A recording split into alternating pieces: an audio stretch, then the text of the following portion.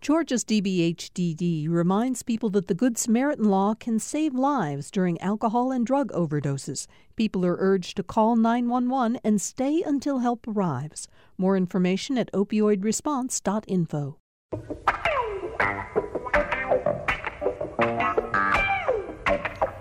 Welcome to Political Rewind. I'm Donna Lowry from GPB's Lawmakers, filling in for Bill Nigut. Thanks for joining us. A reminder that you can log on to the GPB Twitter page right now and not only hear us, you can see us too. We're streaming live and we'll monitor your comments there. And you can also comment on our Facebook page, possibly. We'll see. Let's meet our guests. Amy Steigerwald is a professor of political science at Georgia State University and has been on with me before, and so I'm excited that you're here. Thanks for having me. Yeah, I love our all-girls group here. Definitely. Also with us is Karen Owen. She is an associate professor of political science at the University of West Georgia. We're glad you're here. Thank you for having me. It's nice meeting you. And I'm glad I read your stories, Tamar Hallerman, in the AJC. You're the Washington reporter, and you're in Atlanta. So I'm glad you're here. Here to run the Peachtree Road Race tomorrow. That's exciting. That's very exciting. I'm going to watch. I am not going to.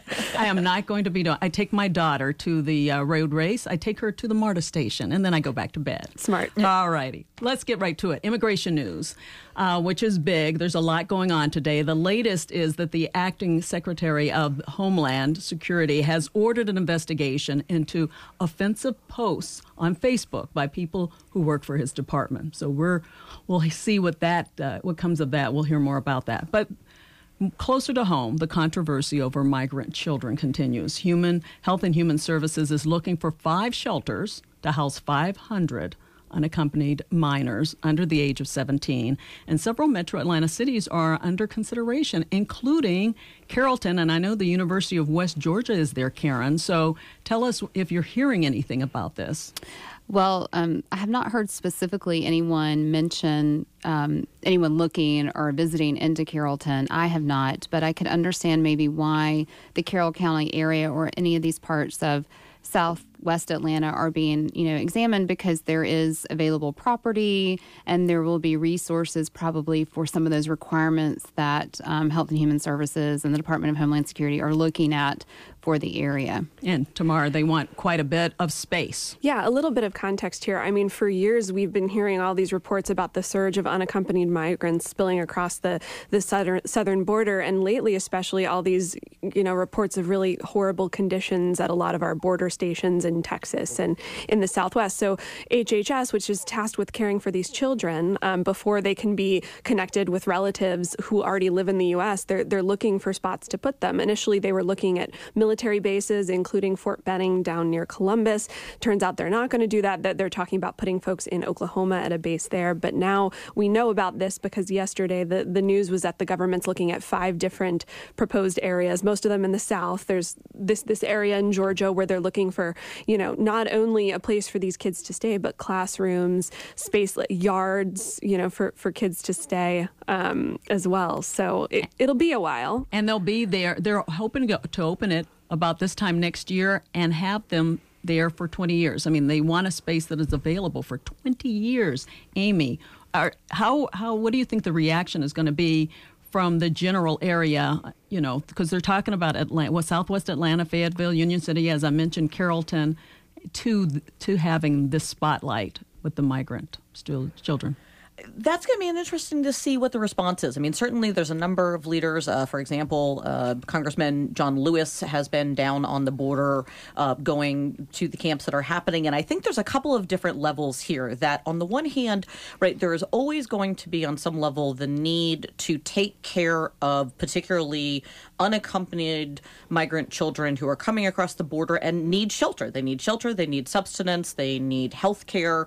And the question is, where are we doing it? And one of the things that we're seeing is that right now, the section of HHS that is responsible for that doesn't have anywhere near the amount of space that they need. And the other part of it is that where a lot of the children are being kept right now and what's causing a lot of the concerns on the border is that they're actually being kept in CBP detention facilities as opposed to the more long-term care. And the CBP detention facilities, you're not supposed to be housed there, particularly for children, for longer than 72 hours. And they're very bare bones. concerns. They don't have things like classrooms. They certainly aren't worried about space to go out and play. And some of the concern is, what do you do, particularly with the children who have come across, are unaccompanied, and do not have a parent or legal guardian already in the United States. And so some of the issue is who trying to find someone to care for them and what happens in that intermediate part. Yeah, and they're talking about 167 jobs, so it's not a lot of jobs, but there may be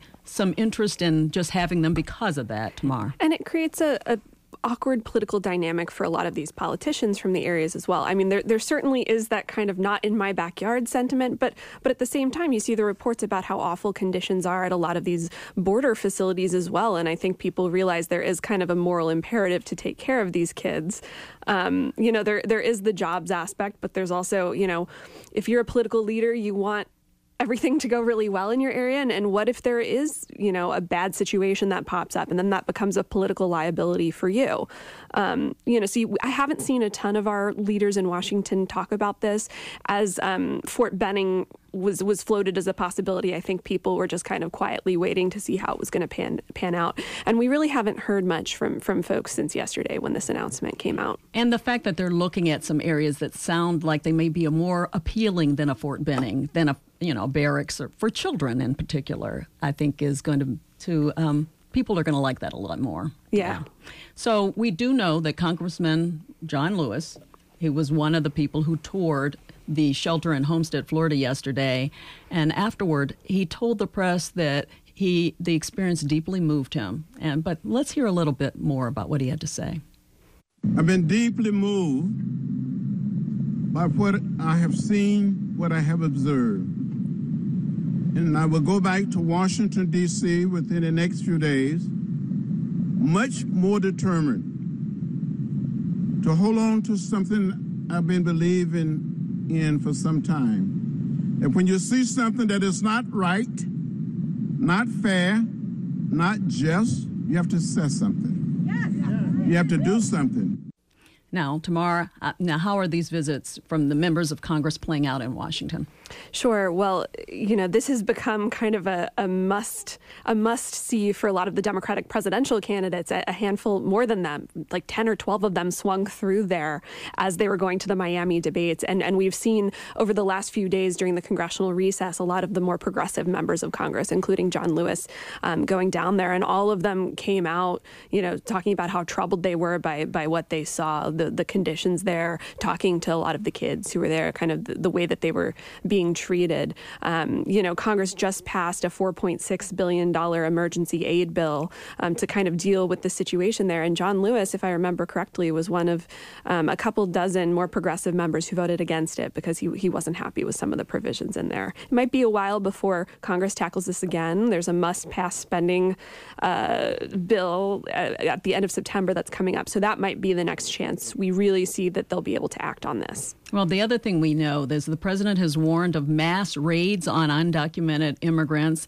following the 2-week delay, and that is supposed to happen after the holiday. So, Karen, I'm wondering, are the Democrats trying to draw attention to the issue in advance of these possible ICE raids by the Trump administration? I think it's probable that that's what they're working on. I mean, this recess opportunity right here at the 4th of July allows them to leave Washington, to go out to visit, to see exactly what is happening, to understand the money that they're have appropriated to go to this, what it means. And then I think they can utilize this to bring attention to it, to talk about it, so that if the Trump administration goes through with this, they have a counter argument of, hey, if we're raiding and we're sending them, look what's happening at our border, this humanitarian crisis that we have. Yeah, and Amy, Atlanta is one of 10 cities targeted for these raids.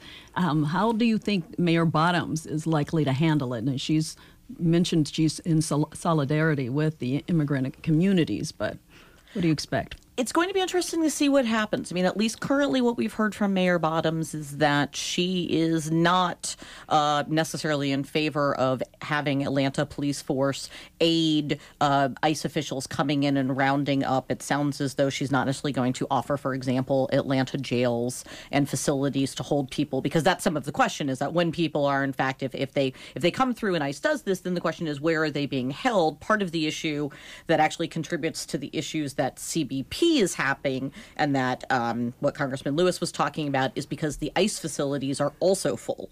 And so that's why ICE relies on local communities to hold the people that they have until they're able to hold them in detention until they're actually able to remove them. And sort of the other question is what do they mean by sort of the streamlining and fast forwarding of the actual deportation events themselves? It's a huge, sort of mass of people that are necessary for this, not just the ICE agents, but also those that are transporting people, the courts themselves, in order to have the hearings that would then lead to the deportations and things like that. And so it's a little unclear exactly what's going on and what's going to happen there. But I think that you are going to see a lot of pushback. I mean, I think strategically and politically done, many of these cities that have been noted by President Trump that he is targeting in this are those cities where the residents of those cities did not, in fact, support him in the last election. And so there's also some concerns of this being almost a kind of political retribution. Sure. Tamara, I'm curious about how all of this played out in Washington 2 weeks ago before the delay.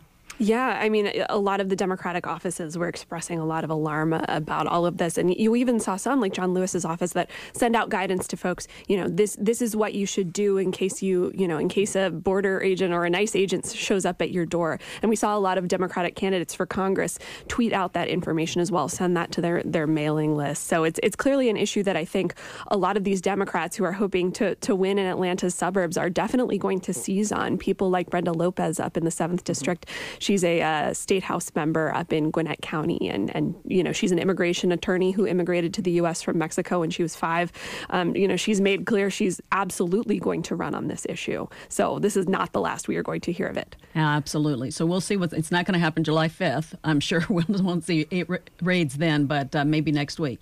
On a somewhat related note, in the sense that it's dealing with another country, a federal lawsuit says Georgia is discriminating against Puerto Ricans who apply for driver's licenses by treating them differently from other U.S. citizens. And the allegations say that they're forcing them to take tests, that they're seizing their documents, that they're quizzing them on details about their island, and it's drawing comparisons to the days of Jim Crow.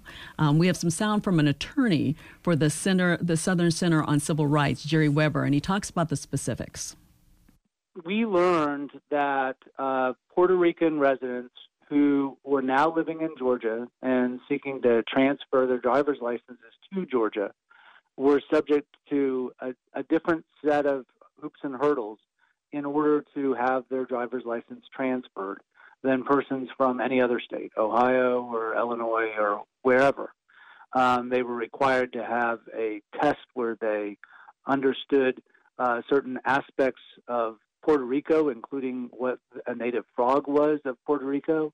And there were delays and denials of their request for a driver's license. And their documents, their birth certificate, et cetera, weren't even given back to them. And so we filed this lawsuit to fix this practice because Puerto Rican citizens should be treated like anyone else in the United States. Yeah.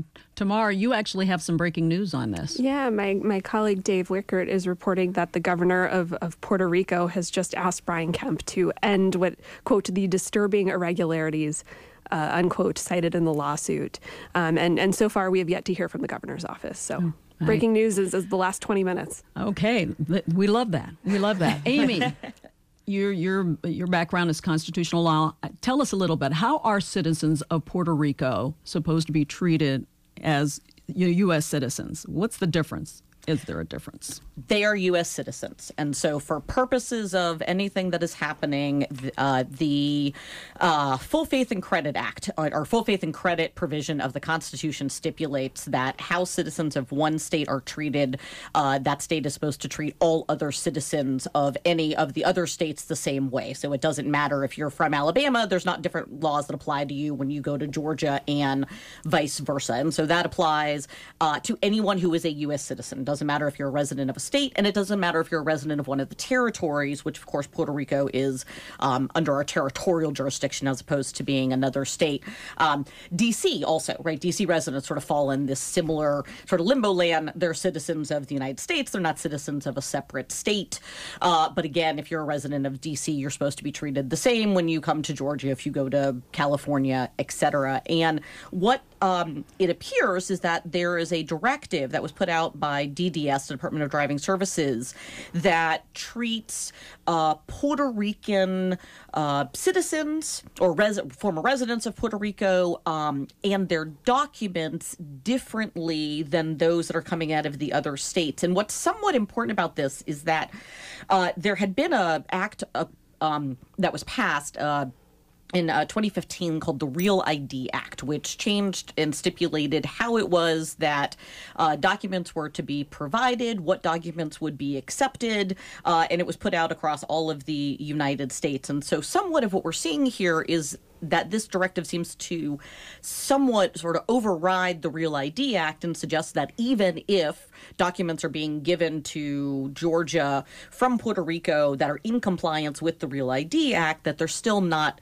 accepting them for purposes of the driver's license, and they're giving them additional scrutiny. The other part that comes up in this lawsuit that is kind of is a really sort of an interesting question is that the Real ID Act also applies to state-issued IDs, which are not driver's licenses. And the plaintiff in this case was not able to get a driver's license, but was able, using the same documents, to be able to get the state-issued identification.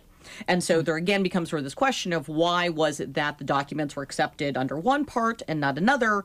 And also, why is it that the Puerto Rican documents are being flagged in a way that other ones aren't? Because this plaintiff was not only that they took them and didn't give them back, but they also accused him of fraud. And part of what they're asking for is what about them is fraudulent, because they haven't also explained what about them is causing concern on that level. That's right. He was arrested. His name is Cabin. I think it's pronounced Cabin Gonzalez. He applied for the license in Hinesville in October of 2017. He received a text, which I thought was interesting, from the department asking him to come in to the Savannah office for an interview. And when he arrived, he was arrested on allegations that he provided these false documents.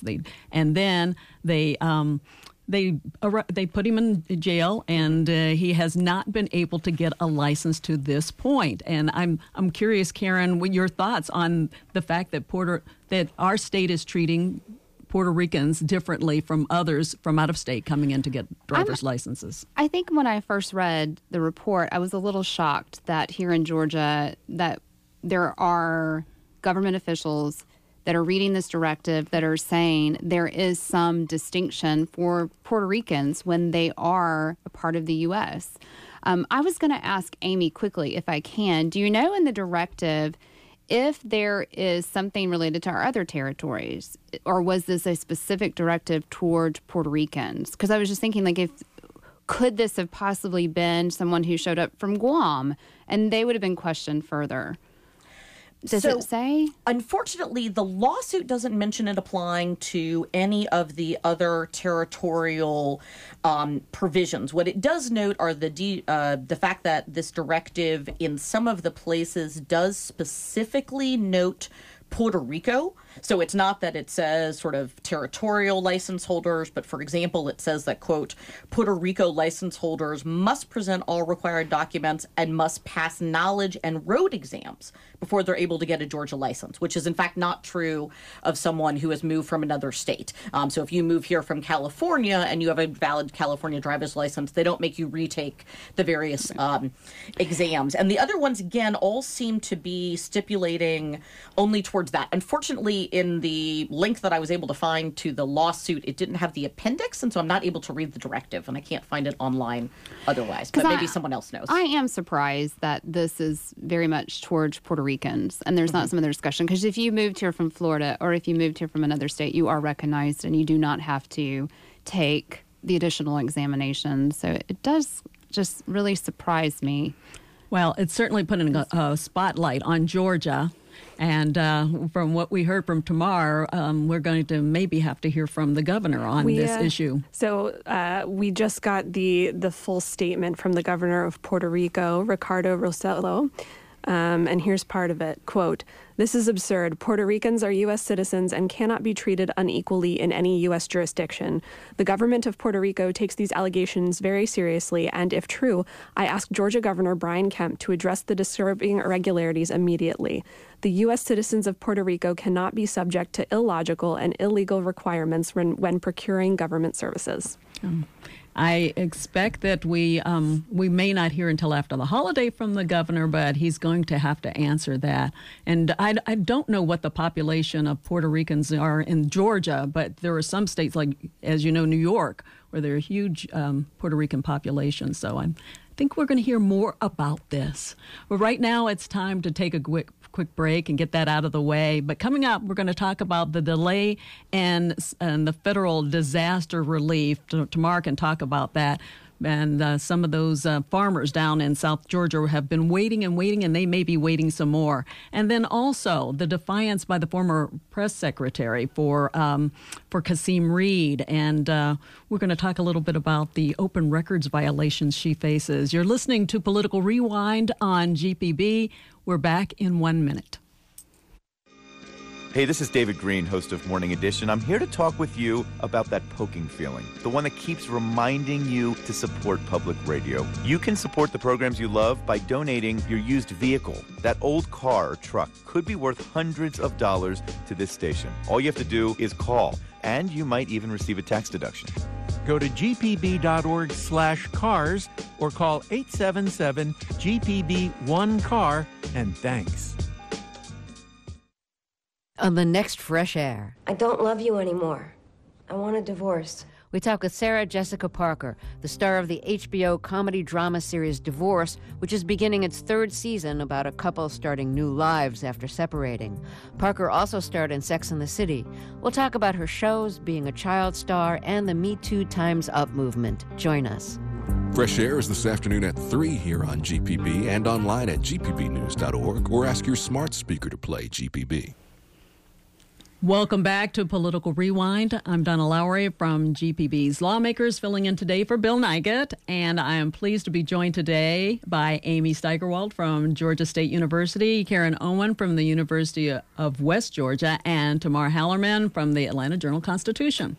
So now we're going to get into something that Tamar is very familiar with, a delay in federal disaster aid. So Hurricane Michael hit last October, but it's now July, and Georgia farmers are still looking for relief, even though Congress passed the $19 billion disaster relief package last month. Tamar, you did a report in the AJC on how farmers have been waiting, and they may have to wait much longer. Exactly. So the president signed this big bill in early June and released the federal funding, but now it has to kind of trickle through about 24 federal agencies.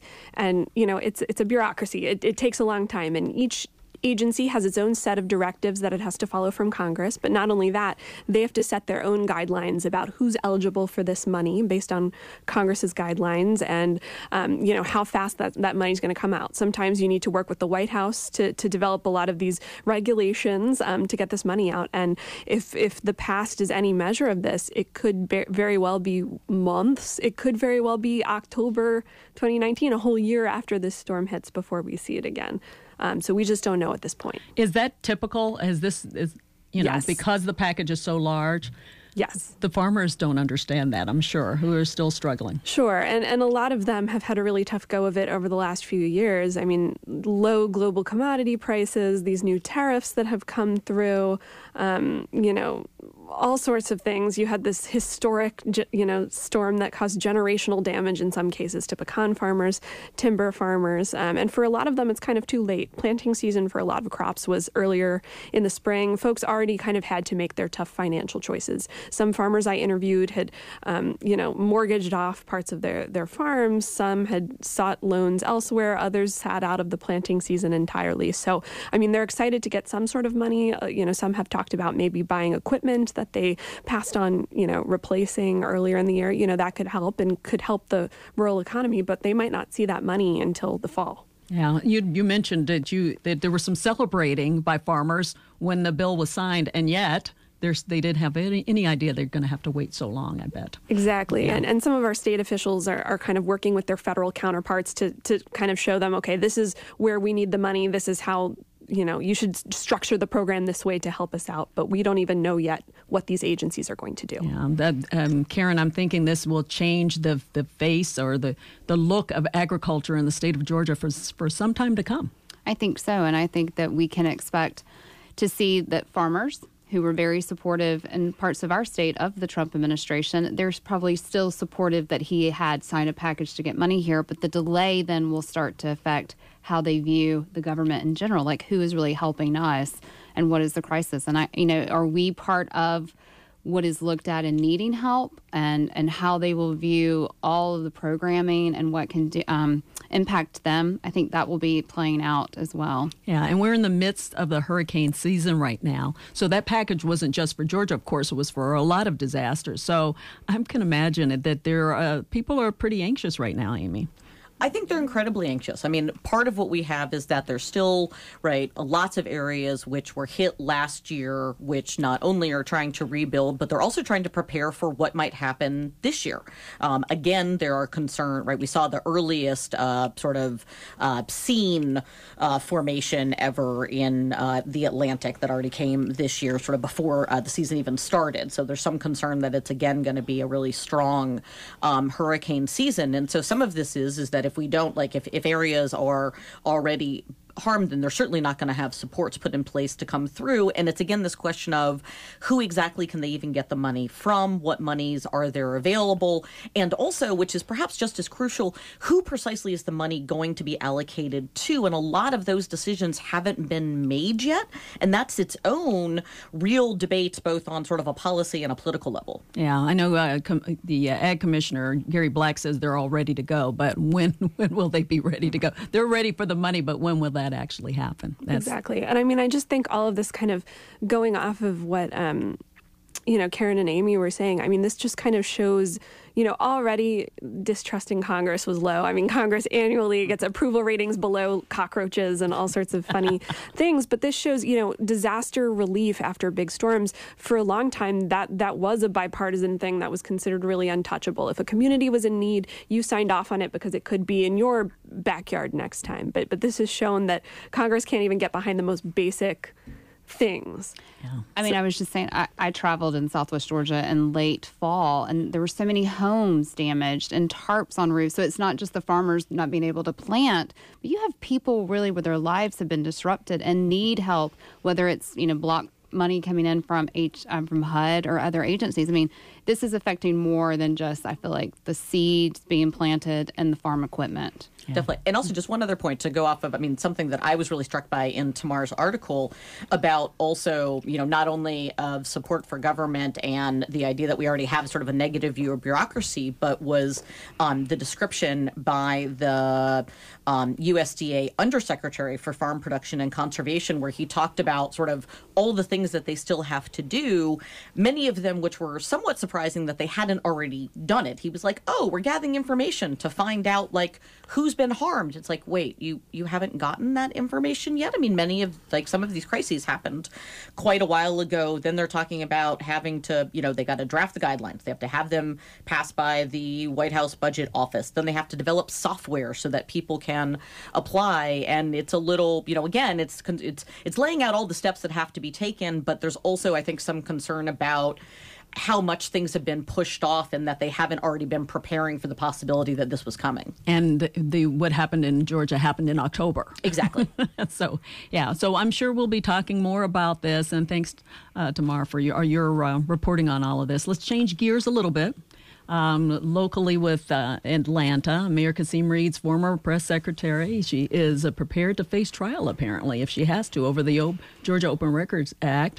Jenna Garland, she declined a plea offer in her criminal case of alleged violations of the Georgia Open Records Act. She's accused of asking a subordinate to delay handing over public records to the local media, including the AJC, and they may have contained information damaging to Reed and others, so she faces no fine, of course, if she goes on further with this. And she faces a now let me correct that. She faces a fine, no jail time. But I'm curious, as a journalist, Tamar, why do you think she'd rather go to trial on this? I mean, she's still defending her innocence and saying that she hasn't done anything wrong. The reason we're following this so closely is because this is the first time that anybody's being prosecuted under the Open Records Law. And, I think it's an issue of public importance. You want, sunshine in your government. You'd like to think that your elected officials are being responsive to, calls for transparency. So, it's possible she could take what's called a blind plea a little bit later. But for now, it looks like her folks want to fight on.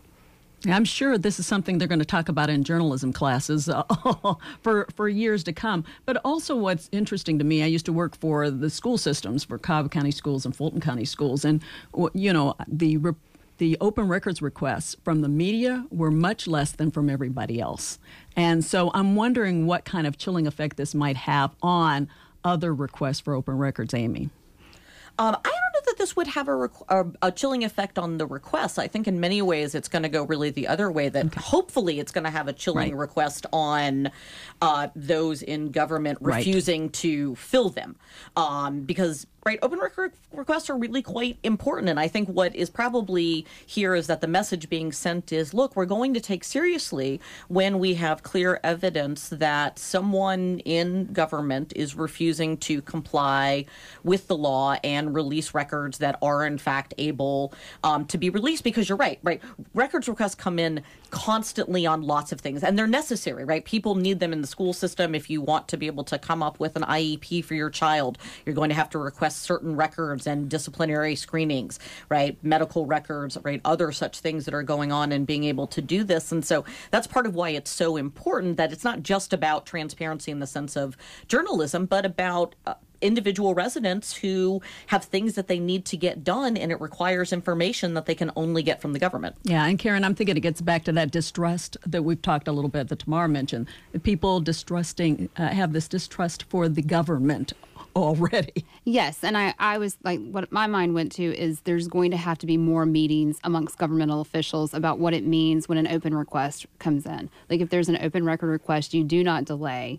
How do you handle this properly? Like a refresher of what that looks like. So for us who teach like public policy and public administration, it's really emphasizing again to our students and to the public that these civil servants are required to provide this information, and that provides more legitimacy of your government and more trust in your government when you know you can make that request and they will properly respond. And I think we're going to see more of that call to make sure that agencies and officials are very much aware of how they need to act properly. Yeah, tomorrow I'm thinking this is going, if it does go to trial, we're going to learn a lot about the process when it comes to open records, and maybe a little bit more about what's going on with the city of Atlanta than they want us to know. Oh, sure. And Mayor Reed, who's been pretty quiet throughout all of this, and there's plenty other tentacles to all of this too, that are in front of different courts, but yeah, interesting times. Yeah. Okay. Well, thank you, ladies. On that, we're going to get another break out of the way.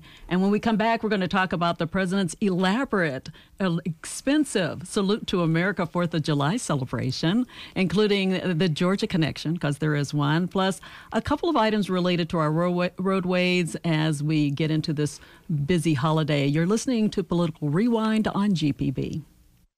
Now is the perfect time to clean out the garage and get rid of that car you no longer need.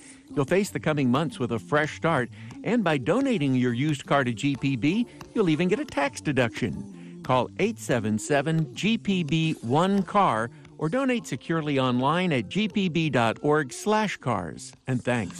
I'm gonna get in my car. Drive so far. The Labor Department says California's Imperial Valley has the highest unemployment rate in the United States. Many of the people there are now too old to be farm workers, and retail jobs aren't available. Sears closed down. We have other stores closing at the mall that had employed a lot of these families, and they're out of jobs. I'm Mary Louise Kelly. That story this afternoon on All Things Considered from NPR News. 4 till 7 today on GPB and online at gpbnews.org, or ask your smart speaker to play GPB. Welcome back to Political Rewind. I'm Donna Lowry from GPB's Lawmakers, filling in today for Bill Nigut. We are joined today by Amy Steigerwalt from the Georgia State University, Karen Owen from the University of West Georgia, and Tamar Hallerman from the Atlanta Journal-Constitution. So, a heavy display tomorrow is expected at the President's 4th of July military parade. He's been planning this for a while. Military vehicles from Fort Stewart, Georgia, will be on display at this Salute to America celebration. On the National Mall, among them, 2 Abrams tanks traveled by rail beds from Georgia to D.C. Actually, there were 6 vehicles altogether, but these 2 tanks, 2 of them, they each weigh between 60 and 70 tons, Abrams tanks do, and that there is concern in D.C. that they will damage roads and buildings. Nobody knows where to put them. Apparently, the National Mall used to be a swamp area, so they're really concerned.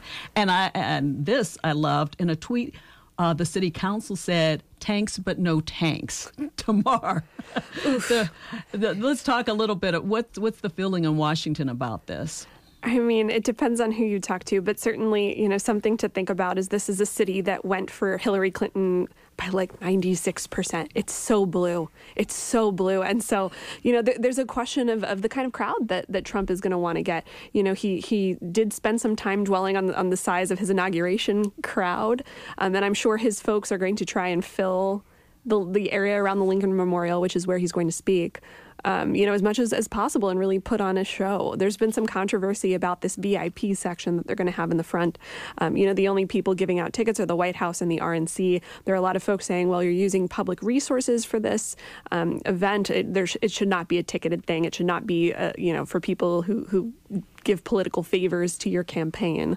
And so that's been an issue as well. Yeah, and the other aspect to this is the money. The National Park Service is already in debt, and they're talking about it being about $2.5 million coming out of that agency in particular. I'm wondering, Amy, what's the reaction to this cost? Are you hearing anything? That seems to be where a lot of the concern is. And some of the issue is, number one, a lot of this did come up really very quickly, right? There were sort of these intimations that something was going to happen. And we only really this week found out kind of any information that there was going to be sort of a separate fireworks display, et cetera. Because it should be noted there that every year there is, in fact, a large celebration that happens on the National Mall, the Salute to America, that's partly by PBS and also by the U.S. Congress, and there's a concert, there's a large fireworks display that takes place over the reflecting pool. And so part of what's going on here is trying to get that information, and a lot, at least, of the reports that I've seen have suggested that when there have been questions asked about costs, there's a lot of talk to the White House, talk to the Department of Defense, talk to the Department of Interior. And so the only number that we've really heard is that $2.5 million in the fees. But I think that's one of the issues, is that all of this does in fact cost a lot of money. There's a question of how many military officers are going to be involved in this, which also means they're being diverted from other issues. A very real issue is the one about the tanks. The DC streets are already bad. They definitely cannot support tanks, especially because, remember, tanks don't have tires. Right. They have these tracked rollers, which will sort of really harm the asphalt. And especially near the Lincoln Memorial, what they're concerned about is that there's underground rooms. And so they also want to ensure that there's enough support, foundational support, that even if they're parked near that it's not going to cause those rooms to collapse. So it's not as though it's sort of a simple thing to bring in a tank. Yeah, I want to talk about the political part of this, Karen, a little bit. It could be an interesting parade in that sense, because one group of veterans, apparently, they plan to hand out some USS John McCain T-shirts to the crowd. The president says that it's not a political event, but isn't it hard to keep politics out of this? I think so. And even the latest report I heard from Kellyanne Conway, his advisor, was that it was going to be a lot about patriotism and the holiday and American independence. But yes, we're also going to talk about the administration's work and the economy and how well this administration does, and that's turning partisan. So I think anyone who sees the president, who's normally not involved in the Capitol 4th event, is now involved. It is interjecting politics into play. So you're going to have a lot of other groups come in. One thing I am interested always with Trump is he's very fascinated with the military, we know. And I feel like this is another show of that. He always likes to have the generals around him in their uniform. Again, he's got tanks, things that show that military prowess, which he's really proud of. And I think that you're going to see, though, there are a lot of VIPs for the Capitol Fourth closer to the Capitol side where you have members of Congress and their families. But there are a lot of families from the U.S. who travel to D.C. for this particular holiday because it's so important for America and the independence and the idea that you're there for the celebration, the fireworks around these beautiful monuments. And that, I hope is not lost in the rhetoric going on of what this new change will bring. Yeah, Tamar. And, the president has really defended all of this. He says it isn't going to cost a ton of money. His rationale is look, we need to celebrate the patriotism of America and all that. But he's saying, look, we already pay these pilots. We already own these airplanes. All that it would cost is the fuel to fly overhead. So he's called it all fake news and all of this. But one point of clarification for the Park Service, the Interior Department is not necessarily in debt. That's not the word I would use. But I will say, there's a $2 billion backlog of deferred maintenance in a lot of these national parks. Trails that need to be fixed up, bathrooms that are broken that need to be rebuilt. And so for years, Congress hasn't been properly funding that list to cut down on that backlog. That's money that gets taken out from that maintenance account and gets diverted to this. So we still don't have a true sense of how much this is going to cost, especially for the military to get down there. Apparently, they're going to be flying Air Force One right overhead as he's about to step into the stage, and it's called the Blue Angels, right? The Air Force elite fighter pilots are going to be flying over as well. They're pretty cool to watch, though. I know, so I'm going to be missing it. I'm here running Peachtree. I won't get to see it at all, but it'll be interesting to see how many people come out. That it will be. So we'll be talking about that, and I'm sure there'll be a lot to say on that. So let's switch gears to something else. A tweet by the president today dealing with the census. So we've got the census on, census off. The main thing is the question over the citizenship question, and the Supreme Court, of course, ruled last month putting that citizenship question on the census. And then the president said he might delay the census, and then it looked like it was going on, and whether it was the printing began or didn't begin. But today he had a tweet that said anything that says that they're not still looking into putting that citizenship question on is fake news. We called that fake news today. So he says things are going to move along. Amy, you're the constitutional expert. I'd like you to weigh in on this. So the official report that has come from the Department of Justice, his administration that was released yesterday, is that they are moving forward with printing the census questionnaires, that it will not include a citizenship question, and that they're not continuing their appeal at the district court where the case was remanded to. I would imagine that was cleared at the highest levels, and so that is, in fact, the position going forward that the government is adhering to.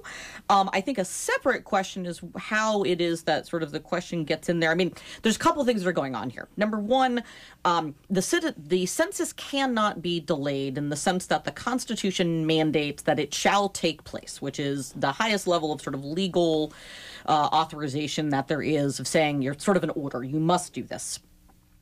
What becomes tricky is that a lot, and this sort of really goes to things that we've all been talking about with legitimacy and authority and how much we respect it. Almost all of our constitutional system and our sort of system of government is dependent upon the fact that we respect the legitimacy and authority of the various actors in the government that say that you're going to have to do something. And so in this instance, that we respect the authority of the court, that the court has said at the moment you're not allowed to put that question on there. And the answer sort of is, well, why would you comply? And a lot of times we say, well, because the court said so, because it has authority, because it has legitimacy. If someone doesn't comply with that, then the response is force. And that's really our only two options. There's sort of, voluntary compliance due to authority, and there is force. And the issue that comes is, what if one branch of government, particularly the branch of government that controls the force, says, we don't want to comply? And that is why, for a lot of constitutional experts, they're getting really concerned about what happens if, in fact, the president says, that's great that the Supreme Court ruled that, I really don't care. Because then what the court would have to do is say, well, you're not allowed to do that. Like, you have to listen, and we could put you in jail. Yeah, and that sounds like what may be happening, because he did say the news reports about the Department of Commerce dropping its quest to put the citizenship question on the ballot, that if anybody who says that is absolutely wrong, that is fake, because they are it is very important to get the answer to the question, he says, because of the importance of the question. So they may be doing one thing, he's got another plan. The problem we run into at times is that, and this is really difficult as a political scientist to say, that it is not always clear if the President of the United States is entirely clear about what is going on in his own administration and the degree to which he's making those decisions. I have a feeling that the letter that was released from the Department of Justice is likely the one that is being followed at the moment, which is in and of itself concerning on a number of levels, but that's what I think is happening. And look, this is a president who, we've seen over and over again that his instinct, whenever confronted, is to kind of dig in and really fight to the death. He's not one to kind of give in, especially, to another government entity like a court immediately. So that's why it was so surprising for a lot of us to see that memo from the Justice Department yesterday saying, no, we're dropping it. Yep. So on the one hand, it's not surprising. On the other hand, this is your own administration. Well, question for Tamar, if I could. Is this an instance where, as sort of terrible as it sounds, that perhaps the Department of Justice was hoping that he was going to be distracted by the salute to America and sort of not notice, and they could just do that? I mean, it really distresses me that I'm even asking that question, but I mean, is there a sense in Washington that sometimes that's kind of what's happening? Because, that happened, the Department of Justice came out yesterday, and then it's today when it's finally like, oh, by the way. I think you quietly sense a lot of Republicans who want the president sometimes to, adhere to what his, some of the more established institutions want to do. And not kind of give in to his instincts sometimes to fight to the bitter death. But one thing to mention is just how long the census takes. Mm-hmm. They really are going to begin, they have 300 million some people to account for. They really start in April to go through. But, parts of rural Alaska, really hard to get to parts, they start in January. So that's why they really have to start printing stuff off now. And a lot of it is going to be online, right? Aren't they asking people to do it online, Karen? Yes, I was going to say, I read that the belief and the hope is that more people will be actually filling out their census form through the internet and online. And then they'll be reaching those that maybe don't have it with the regular questionnaire and having census workers go to their homes. But for the vast majority, they're hoping that it will go quicker because of the internet. So we should note that, one of the issues that still sort of confronts, especially with something like the census, is there's, a decent number of places in the United States where a majority of the population doesn't have access to the internet, doesn't own a computer, et cetera. And that's true even in places like Atlanta, right? Even though we sort of think of all of us as being wired, there's a lot of people that don't have home computers, don't have smartphones, don't have ready access to that. And so that's why those long forms are needed. Certainly parts of rural Georgia with that. But I think I read something where 80 to 85% they're hoping will be online. We'll do this online. My husband won't be one of them. He'll be asking me to do it, so I understand that. Let's change gears real quickly with the time we have left to talk about some road issues. And one of them is with the U.S. Senator Johnny Isakson. He wants to slow trucks down. This isn't not anything new. He has been pushing for this since 2015 when there were 5 Georgia Southern nursing students killed on I-16 after a speeding truck hit them. And what he wants to do is reduce the speed limit for tractor trailers to 60 5 miles an hour. And I wondered, Tamar, how this might play out and how this is playing out in Washington. Exactly. So his argument is that there are a lot of tractor trailers on the road already that have this special technology installed already in their trucks, which kind of limits the speed at 65. But a lot of them aren't using it. And there was a regulation being developed by the Department of Transportation all the way back, I believe, in 2011 that has just been delayed indefinitely, just for, even under Obama. Delayed, changed, delayed. And so he's hoping to get this implemented. But this comes at a time when there's this sweeping directive from the Trump administration to cut down on all regulations. So, it could face some pushback there among members of his base who really support the president. And Karen, how do you think it'll play out in Georgia? on 285. Well, I was going to say a lot of Georgians would probably be happy to see this limited speed because there is a lot of, distracted driving now. And if you can get them slowing down, perhaps you would lessen the incidences of accidents. But again, I think a lot of supporters of the president are going to say, you told us fewer and fewer regulations, and we can't get behind this right now. Okay. I want to talk about one other thing real quick, and that's that hands-free law. Apparently, it's, we've just had a birthday for it. 1 year with the hands-free law, 25,000 tickets the Georgia State Patrol gave out. That doesn't count those in individual jurisdictions, though. Traffic fatalities are down. Auto collision insurance is down. So are we doing the right thing in Georgia? And can we all admit that how we're doing when it comes to hands-free? I'll say it first. I've been pretty good with it. I'd say more than 80% of the time I'm probably hands-free. Every once in a while, I have to pull my phone and what's going on there? But other than that, you take it off the I've got an older car, so even though it goes through my speaker system, I do have to, for navigation purposes, I may have to touch it every once in a while. But how about the rest of you, Amy? I'm a Jewish mother who's been yelling at people for years not to be on their phones. So I was really excited when this law got passed. I'm more guilty of, at a red light, using my tweezers.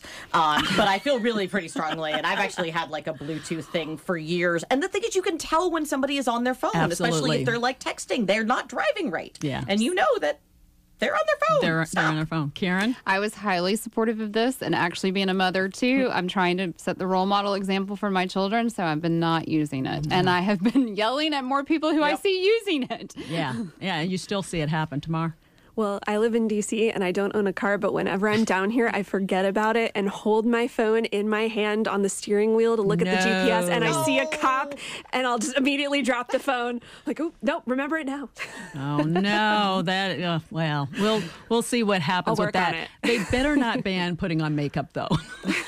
Okay, I hate to say that. You said the tweezers. I'm sorry I had to bring that up because some of us do put a little powder on, or maybe. I don't know. Anyway, it's interesting to see how it's good to see the numbers are coming in really well. One thing we wanted to correct as we wrap things up, we said that the Blue Angels were part of the Air Force. They're actually part of the Navy. Oh, and they go, yeah. So the Navy actually has a lot of planes that come off their ships. And I have a nephew who's in the Navy who can attest to that.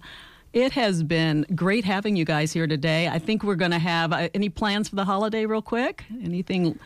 You're doing the race. Yes. Yeah, I'm doing the race too. You're doing the race too? Okay. So Amy, Tamar doing, Karen. I will be watching you. Karen, yeah, and so will I from my bed. That will do it for today's Political Rewind. I want to thank you all, Amy Steigerwald and Karen Owen and Tamar Hallerman. And thank you to all of you out there for listening. Remember, if you missed any part of this show, you can still listen to it. If you liked it so much and you want to listen to it again, you can go to gpbnews.org or wherever you get your podcasts. And we're taking Friday off, so our team can enjoy the long holiday. How cool is that? But we'll see you again on Monday at 2.